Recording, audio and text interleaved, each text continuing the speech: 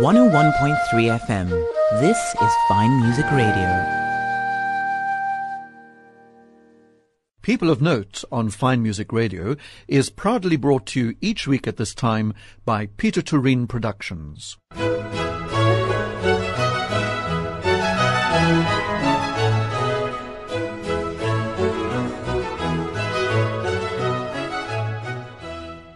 You're listening to Fine Music Radio, and this is Rodney Trudgeon introducing you to this week's edition of People of Note. Now, in celebration of Women's Month this month, the Abrahamse and Meyer Production presents the world premiere of an award-winning South African writer, actress and visual artist Sue Pam-Grant's latest one-woman play, Why Do Moths Fly Like Crazy? F KS in the Night. It's described as a visceral contemporary portrait for the stage, inspired by the life and work of Louise Bourgeois, one of the most prolific and fascinating visual artists of the 20th century, and profoundly explores the creative process and spirit.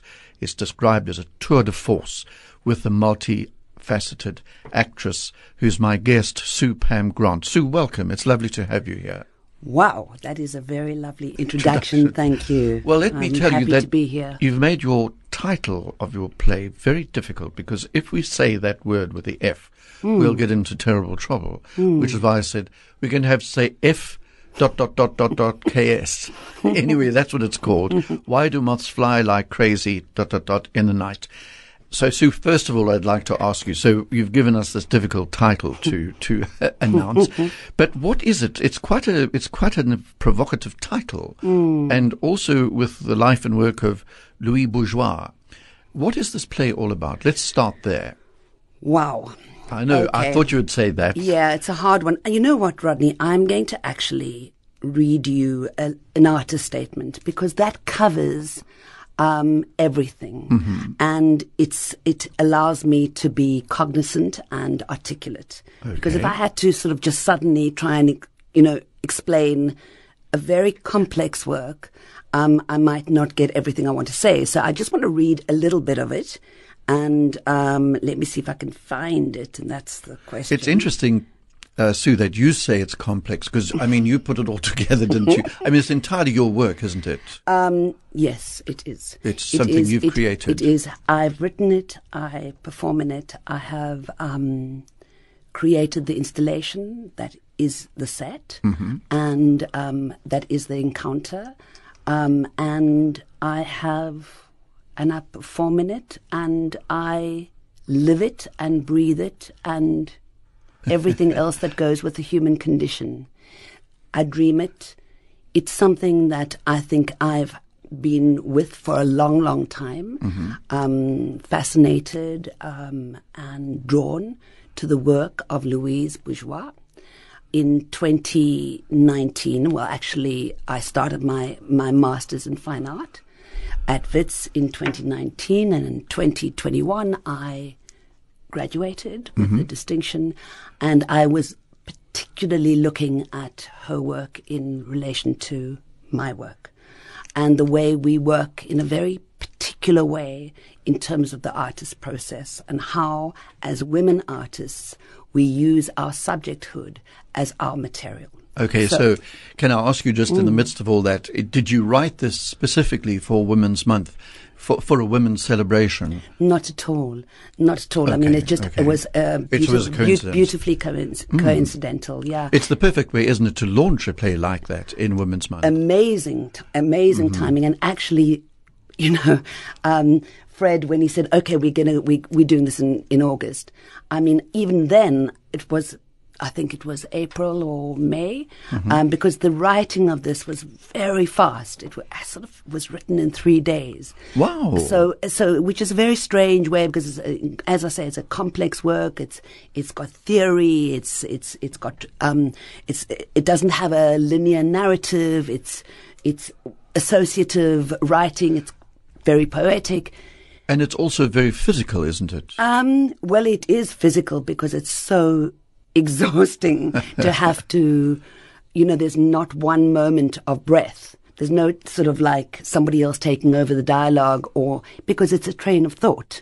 So it's an interior you could say, it's not even it's an interior world that is being expressed inside the studio, inside this artist. What I like about it, it says here, spoken drawing. That's what that appealed to me. Yes, that's the best way I could describe it. Suddenly I was on a plane to Joburg, and I had my text in my book, and I was starting to learn the lines, learning this text because it was such a difficult text to learn. Why do you do that to yourself? At the age of 60, why do I do it? I think it was a challenge around memory and whether I could actually do this. Okay. And every time I thought, I cannot do this, I thought, but Louise Bourgeois would say, but you can. And then not only learning this unbelievably dense text, but also then knowing that I had to do it in a French accent. Oh, right. That's an additional challenge. That's an additional challenge. Do you speak French? I do not speak French. Wow.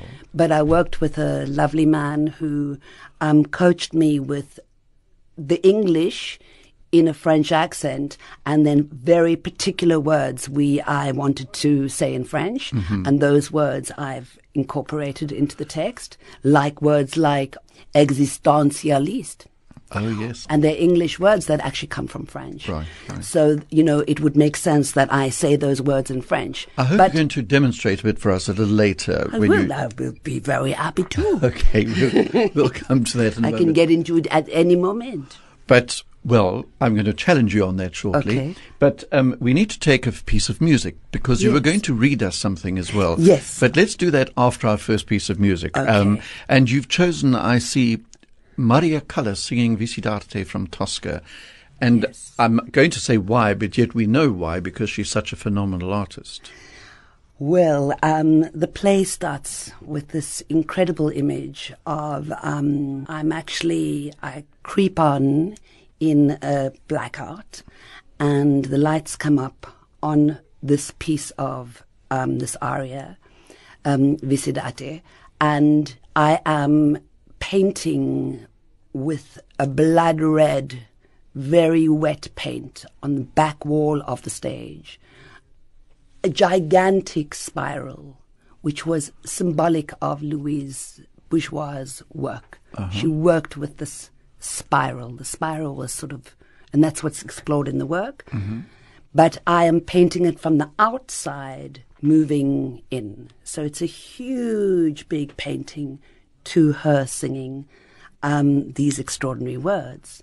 And I'm very happy to talk about the translation of the Yes, the because words. it's all about the love of art, isn't It's it? the love She of sings art. it in Act 2. Yes. About the love of art and The how love she's of made art, to and suffer. that in a sense, that's the sacrifice. The love of art, the love of the lover, the love of everything that is passionate and red, and with that love comes an ache, and in a strange way comes an aloneness, and that in the end you walk off on your own anyway.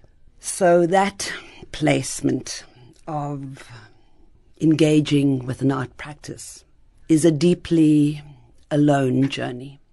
Okay, let's listen then to Maria Callas.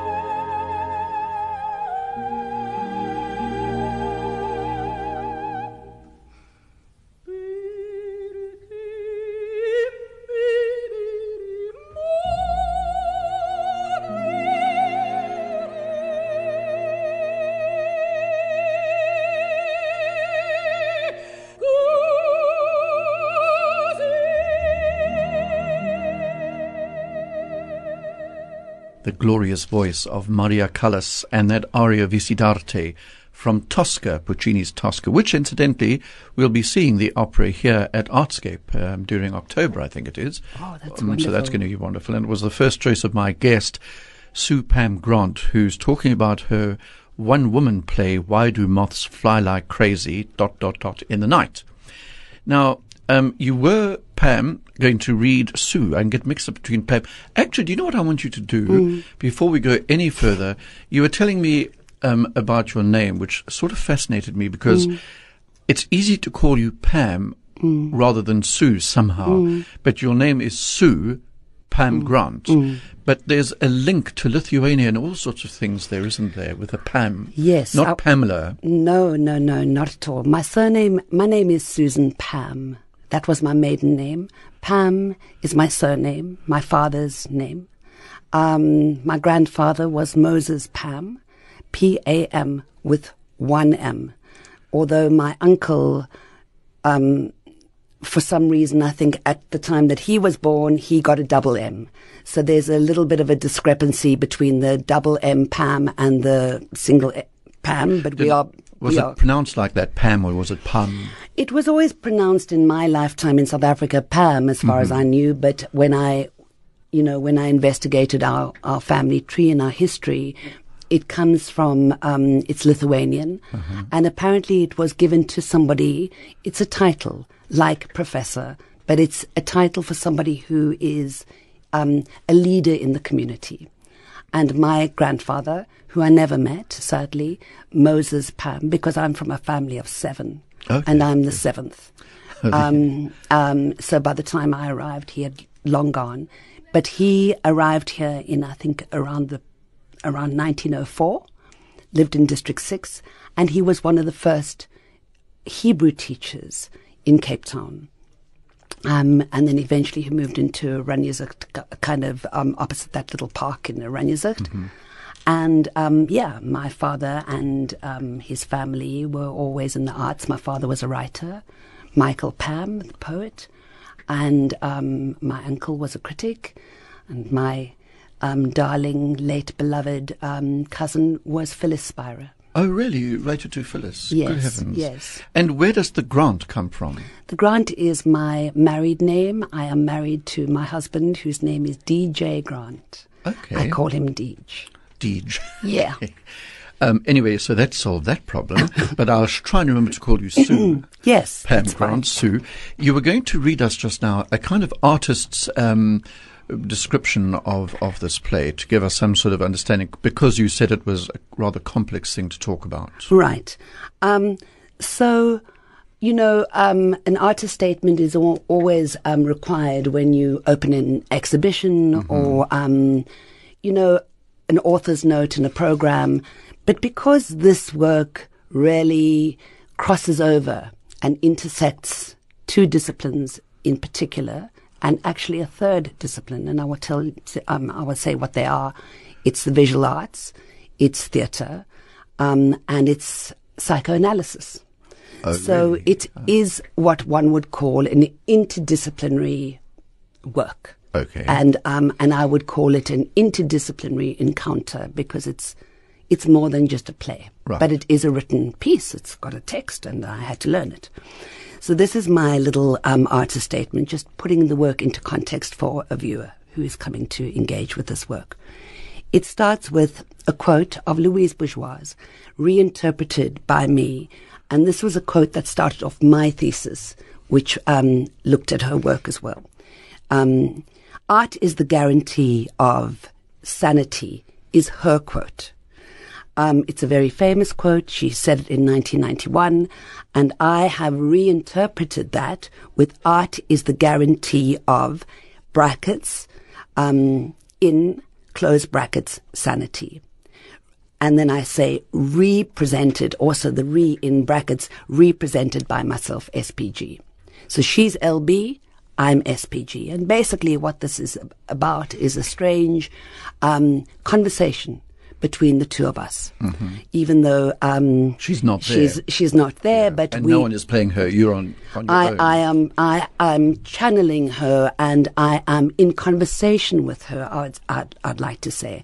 So I say this reimagined portrait in the form of a spoken drawing is a homage to the French vanguard artist Louise Bourgeois, 1911 to 2010. She lived for 98 years, most often associated with her famous steel and marble spider sculpture called Maman. Bourgeois, at the age of 70, exploded, eclipsed, and changed the landscape of the male-dominated contemporary art world with her brave, tenacious, raw, provocative, fuel-injected subjecthood and psychoanalytic commentary on the imperfect experience of the human condition. Wow, gosh. So that is what this work is about. Okay. Is looking at the imperfect experience of the human condition. Did Bourgeois write at all, or did she write plays? Bourgeois did not write plays. I'm going to her accent. She wrote prolifically through her life. Yeah. She started in. She always had diaries, notebooks. It was a huge part of her practice. She wrote into her work, out of her work. For 10 years, she was in psychoanalysis for 33 years. Wow. With one therapist, with one psychoanalyst. And she hit a very deep depression in just after her father and her husband had died, and she stopped making visual art for 10 years. But she was writing all the time, and only very, very recently was her writing recognized as her drawing practice. And this is what I talk about in my thesis, my MA, and also what I talk about in this piece is that the interdisciplinary art-making practice that both embody, that I embody and that she embodied, runs right across all the disciplines. It's performative. It's all about engaging with the visceral experience of the work. So I talk about her being an artist that embodies the drawing, almost stepping inside the drawing. So her writing I've always seen as being part of her drawing practice. Just the fact that it's writing does not mean to say it's not a drawing. Right, that's interesting. And vice versa, I presume. And vice versa, of course. Let's take a little pause while we try and digest that. I see what you mean about complex. It's dense. We've got Maria Callas again, this time that the tomb scene from Aida, which is so tragically sad. Tragically sad, very moving. It is the last thing we hear as this artist in this piece that I make. She moves from one sphere into another sphere with this music. So it kind of stepping into that space of grace. It's very sad.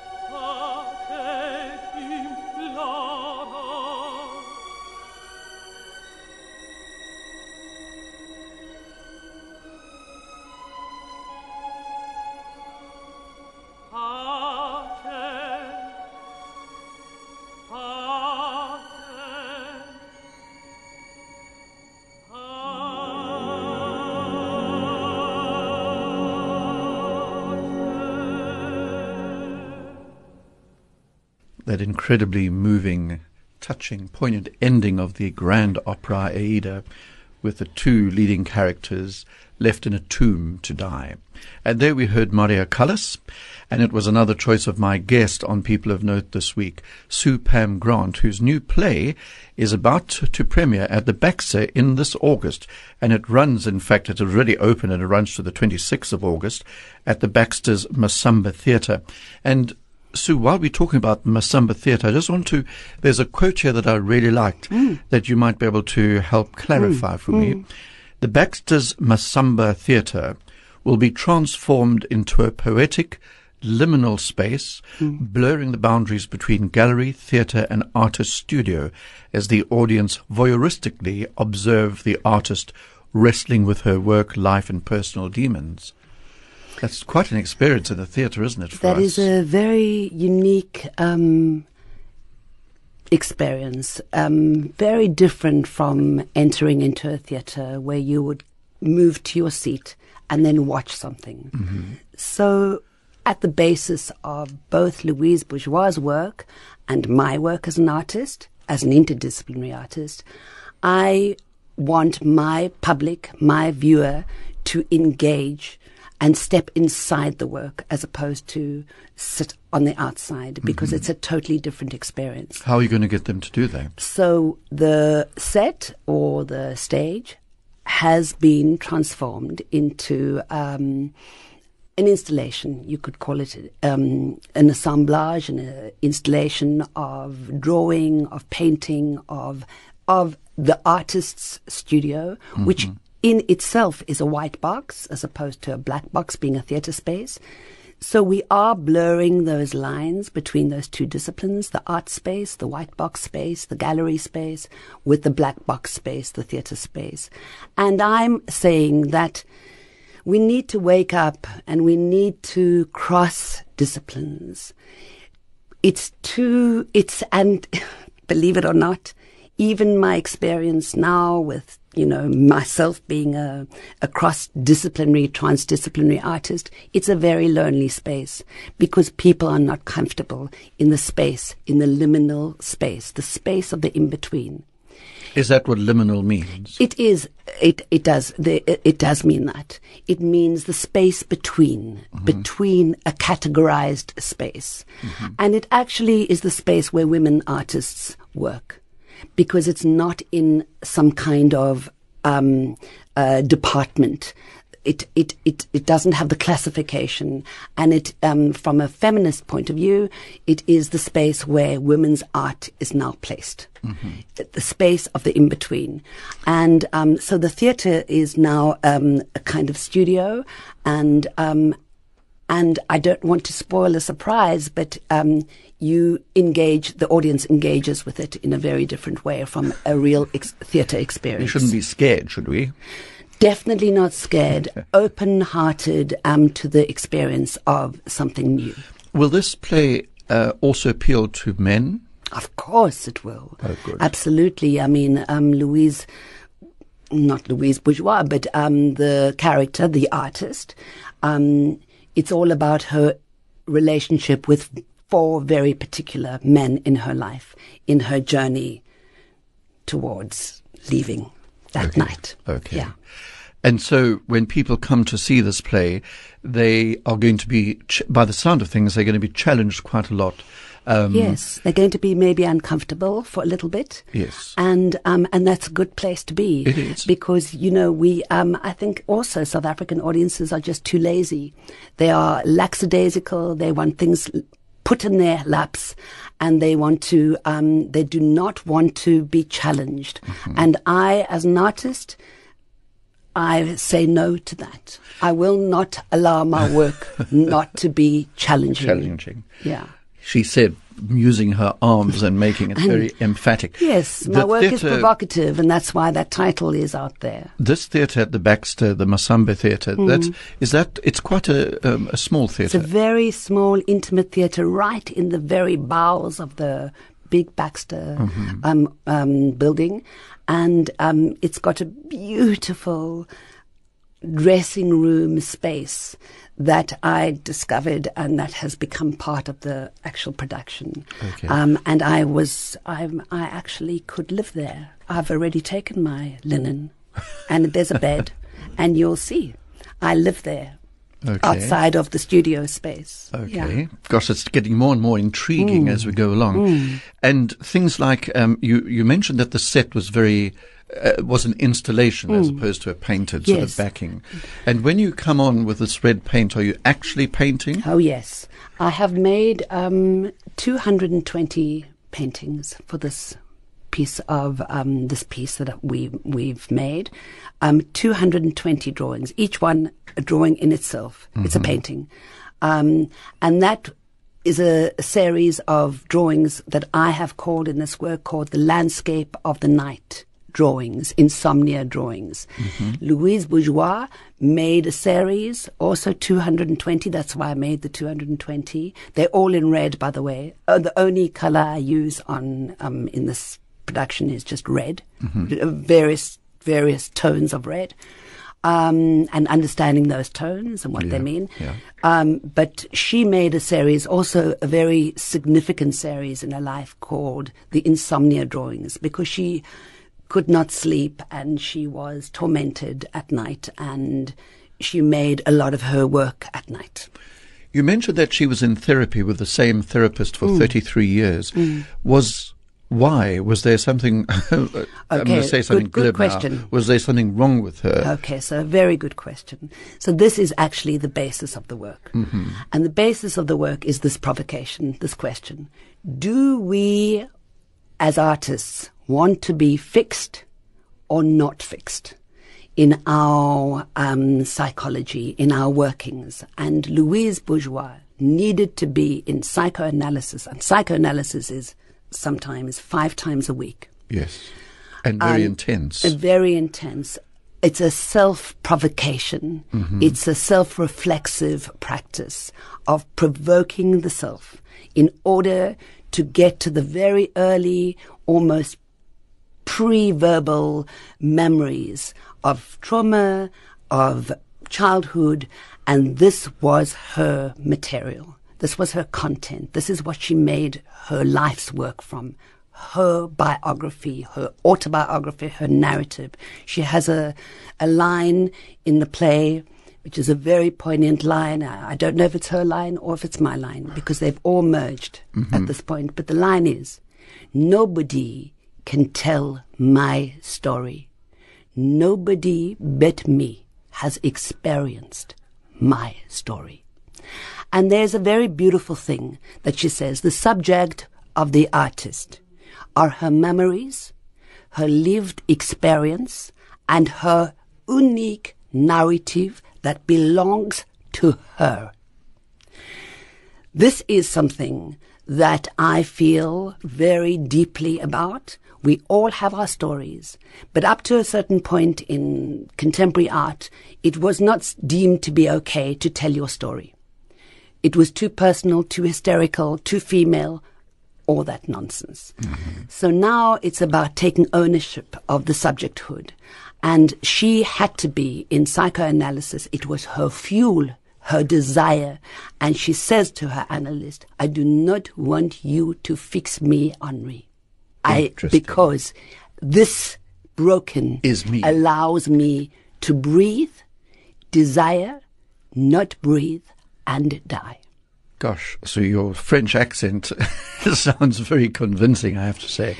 Let's pause for another piece of music, the first movement of Beethoven's Moonlight Sonata with Arthur Rubinstein. Well, I grew up with, in a very artistic home, with my father being a poet and a great lover of every bit of classical music that you could imagine, and my mother played the piano. We had a mini grand. My connection to my mother is through the piano. And I do not even know why I chose this piece, other than it connects me to my mama. Okay, so it's not in the play, it's a personal connection to your mama. No, it's a very deep connection to my mama.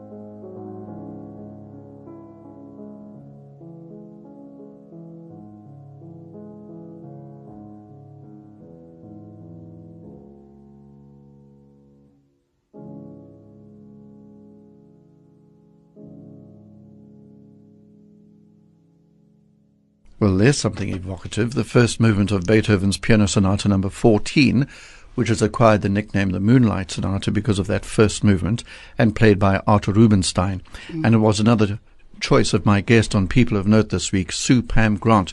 We're talking about her play, Why Do Moths Fly Like Crazy ... in the Night, which is on at the Baxter Masamba Theatre until the 26th of August. But you did a bit of your French accent there, and at the beginning of the show I asked you if you speak French, and you said no. So I suppose one can learn to do an accent, as you obviously have. Well, this was a very interesting thing for me because when I wrote it with a French accent. So when I wrote it, I never, ever read it back to myself. It was just it was like a channeling of words that came onto the paper. Obviously, I'd done a lot of research. Well, you must have, yes. Of course, and have been for years. But have you ever met Louise Bourgeois, by the way? Louise Bourgeois, I have not met her. I bet you would have loved to have met her. I would have loved to have met her, and I have met her. I have, and I haven't. I have met her. I understand. In fact, I'd like to tell you about a little quote. William Kentridge's wife, Anne Stanwix, they had come to see my final show for my masters, which was in Joburg, and Anne quietly came up to me afterwards. She's a big Louise Bourgeois fan, and she said, "I wonder if Louise Bourgeois knew that she had a daughter." Louise Bourgeois had 3 sons. And that was not a surprise to me. I feel very connected, deeply connected, as if we have met, or whether we might even still meet. We will meet. We've met. It's that thing called the irrealis moods, where you're not sure whether you've met or not met, but we have merged, and I have been given this task. And maybe that's why, because of that connection with her, that it's easy for you to learn the accent. Well, the accent felt to me like, at the beginning I thought, well, I just, I have to do the accent because I've listened to her so often. But when I actually started learning the accent, I realized it was like learning an entire score onto 20 pages of words, 6,000 words in this work. And then, every single word has its own intonation. It's a totally different sound to a straight South African accent or a straight English accent. It has a different score, a sound. And so I realized, okay, this is a score that I need to learn. Like a music score. A music score that I need to learn, line by line by line by line. And then, deciding, well, those words I will actually choose to say them in French. They need to be said in French. Then learn those in French. As I said, I was working with a French speaker who would come to my studio, and I would put him down in front of me and say, "Listen to this, Gregory. Listen to this." And he would say, "Susie, okay, stop there. You haven't got that right. You haven't got that right yet." And then, of course, I realized that the THs are dropped, the Rs are said in a completely different way. The whole space of the mouth is completely different. And we started a very interesting relationship because he would leave, and then I would still have words that I needed to know how to pronounce them in English, but with a French accent. So I would send him a message, and then he would send me a voice note. Ah, yes, right. And it was with the pronunciation. With the pronunciation, either in French and English. And I had a choice of those two. So I would always go back. Then I would write those words phonetically into my script. Learn it with that image. Existentialist was like EGGZI, But that only you would understand. And then there's a challenge. I actually have to write that word onto the wall in red paint in English. Existentialist. You try and write that at the same time as saying it's like doing this, Yes, yeah. But it sounds as though you've mastered it, because what I found in the course of this interview and even speaking to you beforehand, you easily lapse into your French accent. Well, I just feel like I can't even talk about this work. I can't even talk about Louise Bourgeois without going into her voice. Right. It's just an incredible sort of merging and channeling of her. She visits me, and I then have to take her onto stage. Oh, right. Good And give her the voice that she needs to be, and bring her work to so many people who've never heard of her or have never known about her work, which is astounding and astonishing to me. But so what? I mean, lots of people have never heard of Louise Bourgeois. Well, there you go. And I hadn't, may I confess, I hadn't. It's so fine. About 90% of people here would not have heard of her. Unless you are, definitely inside the art world and you know your art history. Yeah. If you don't, then you would not know of her. So can you do accents? I mean, you've had a long career in the theatre, goodness, but I mean... I'm shocking at accents. Oh, you really down look at how good you are with God. this French. Yeah, I think it's just because I'm so connected Yes. to this, to serving this creation, that I was so determined to get it authentically right. Because really, if there was a weakness in my performance, skills as an actor, it's accents.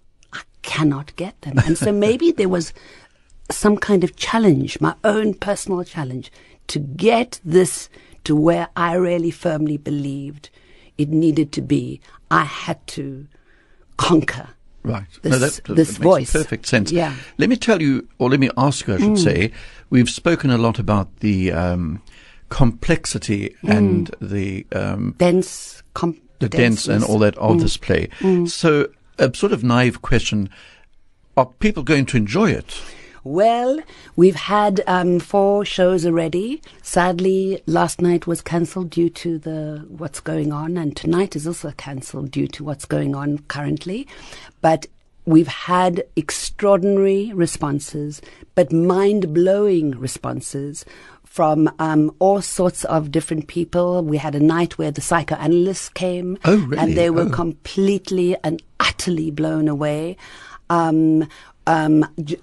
I know artists who've come. I know theatre people who've come who are completely, all I can say is blown away. Oh, good for you. That the experience is transformative and something that is so uplifting because you enter into so many of the moods and atmospheres of this woman. And levels. And levels. And it's so visceral, and you really go on an extraordinary journey where art is at, and I talk about art as a language that holds theatre, writing, visual art. I'm talking about Everything, that kind of art, yes.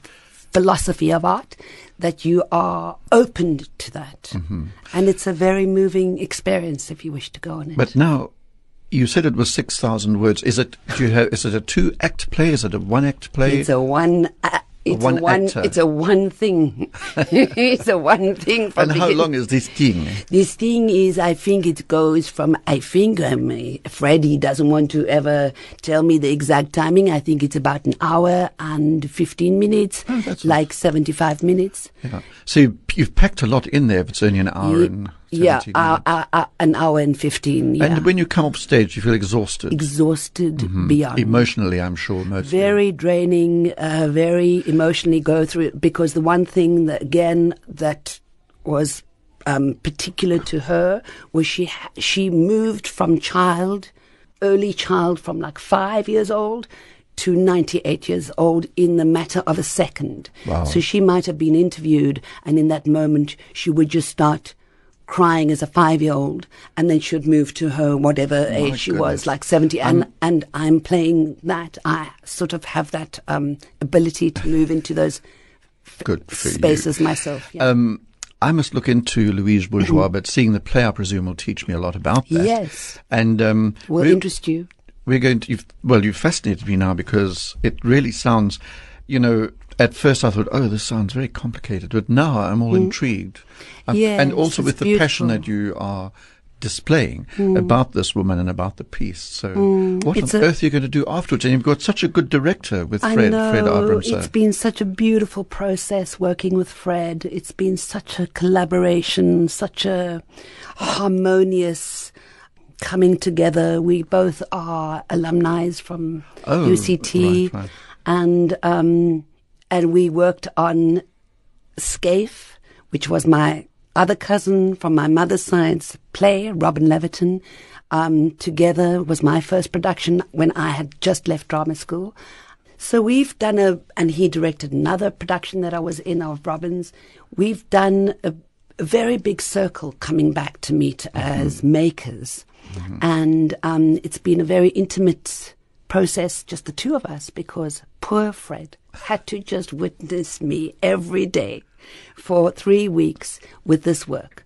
Not a single other body in sight that he could get some relief. But he was amazing. Well, I feel like some relief now. No, I'm Sure teasing. you do. I'm teasing, Sue. It's a fascinating story, and thank you for sharing it with us. Now we must go and see it. So we have to end there now. Let me just tell you that it's called "Why Do Moths Fly Like Crazy dots in the night?" And it runs at the Baxter Masamba Theatre until the 26th of August. And what is your last piece of music, Sue? So my last piece of music is Ludovico, and I'm not sure how to pronounce his surname. Einaudi Ludovico. Yes. Einaudi Ludovico. Yes. Or Ludovico Einaudi. Yeah, Ludovico Einaudi, 7 Days of Walking, and the track is called A Sense of Symmetry. And I think I worked with his music and his 7 Days of Walking with the work that I made 2 years ago, a performance piece that I did, another crazy, insane work, which was a 7-hour and 38-minute piece. People could come and sleep in and watch it if they wanted to. Okay. And I was just, and I discovered him at that time, and I was completely moved by his. So that's going to be the music that piece. we end this week's edition and of. It's a People very of Note. meditative piece of. Good. As I said, Sue, thanks for sharing some deep thoughts about this fascinating sounding play. Sue Pam-Grant, as I say, her play is running at the Baxter Masamba Theatre until the 26th of August. Thank you, Sue. Rodney, thank you for having me. It's been such a pleasure.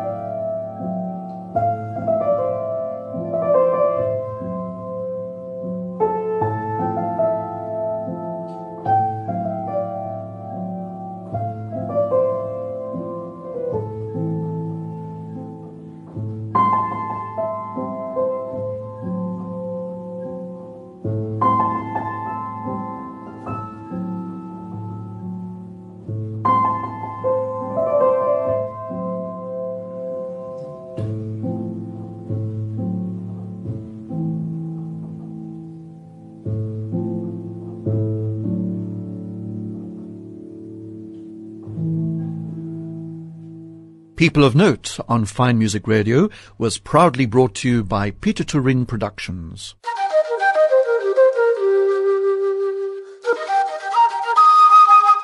101.3 FM.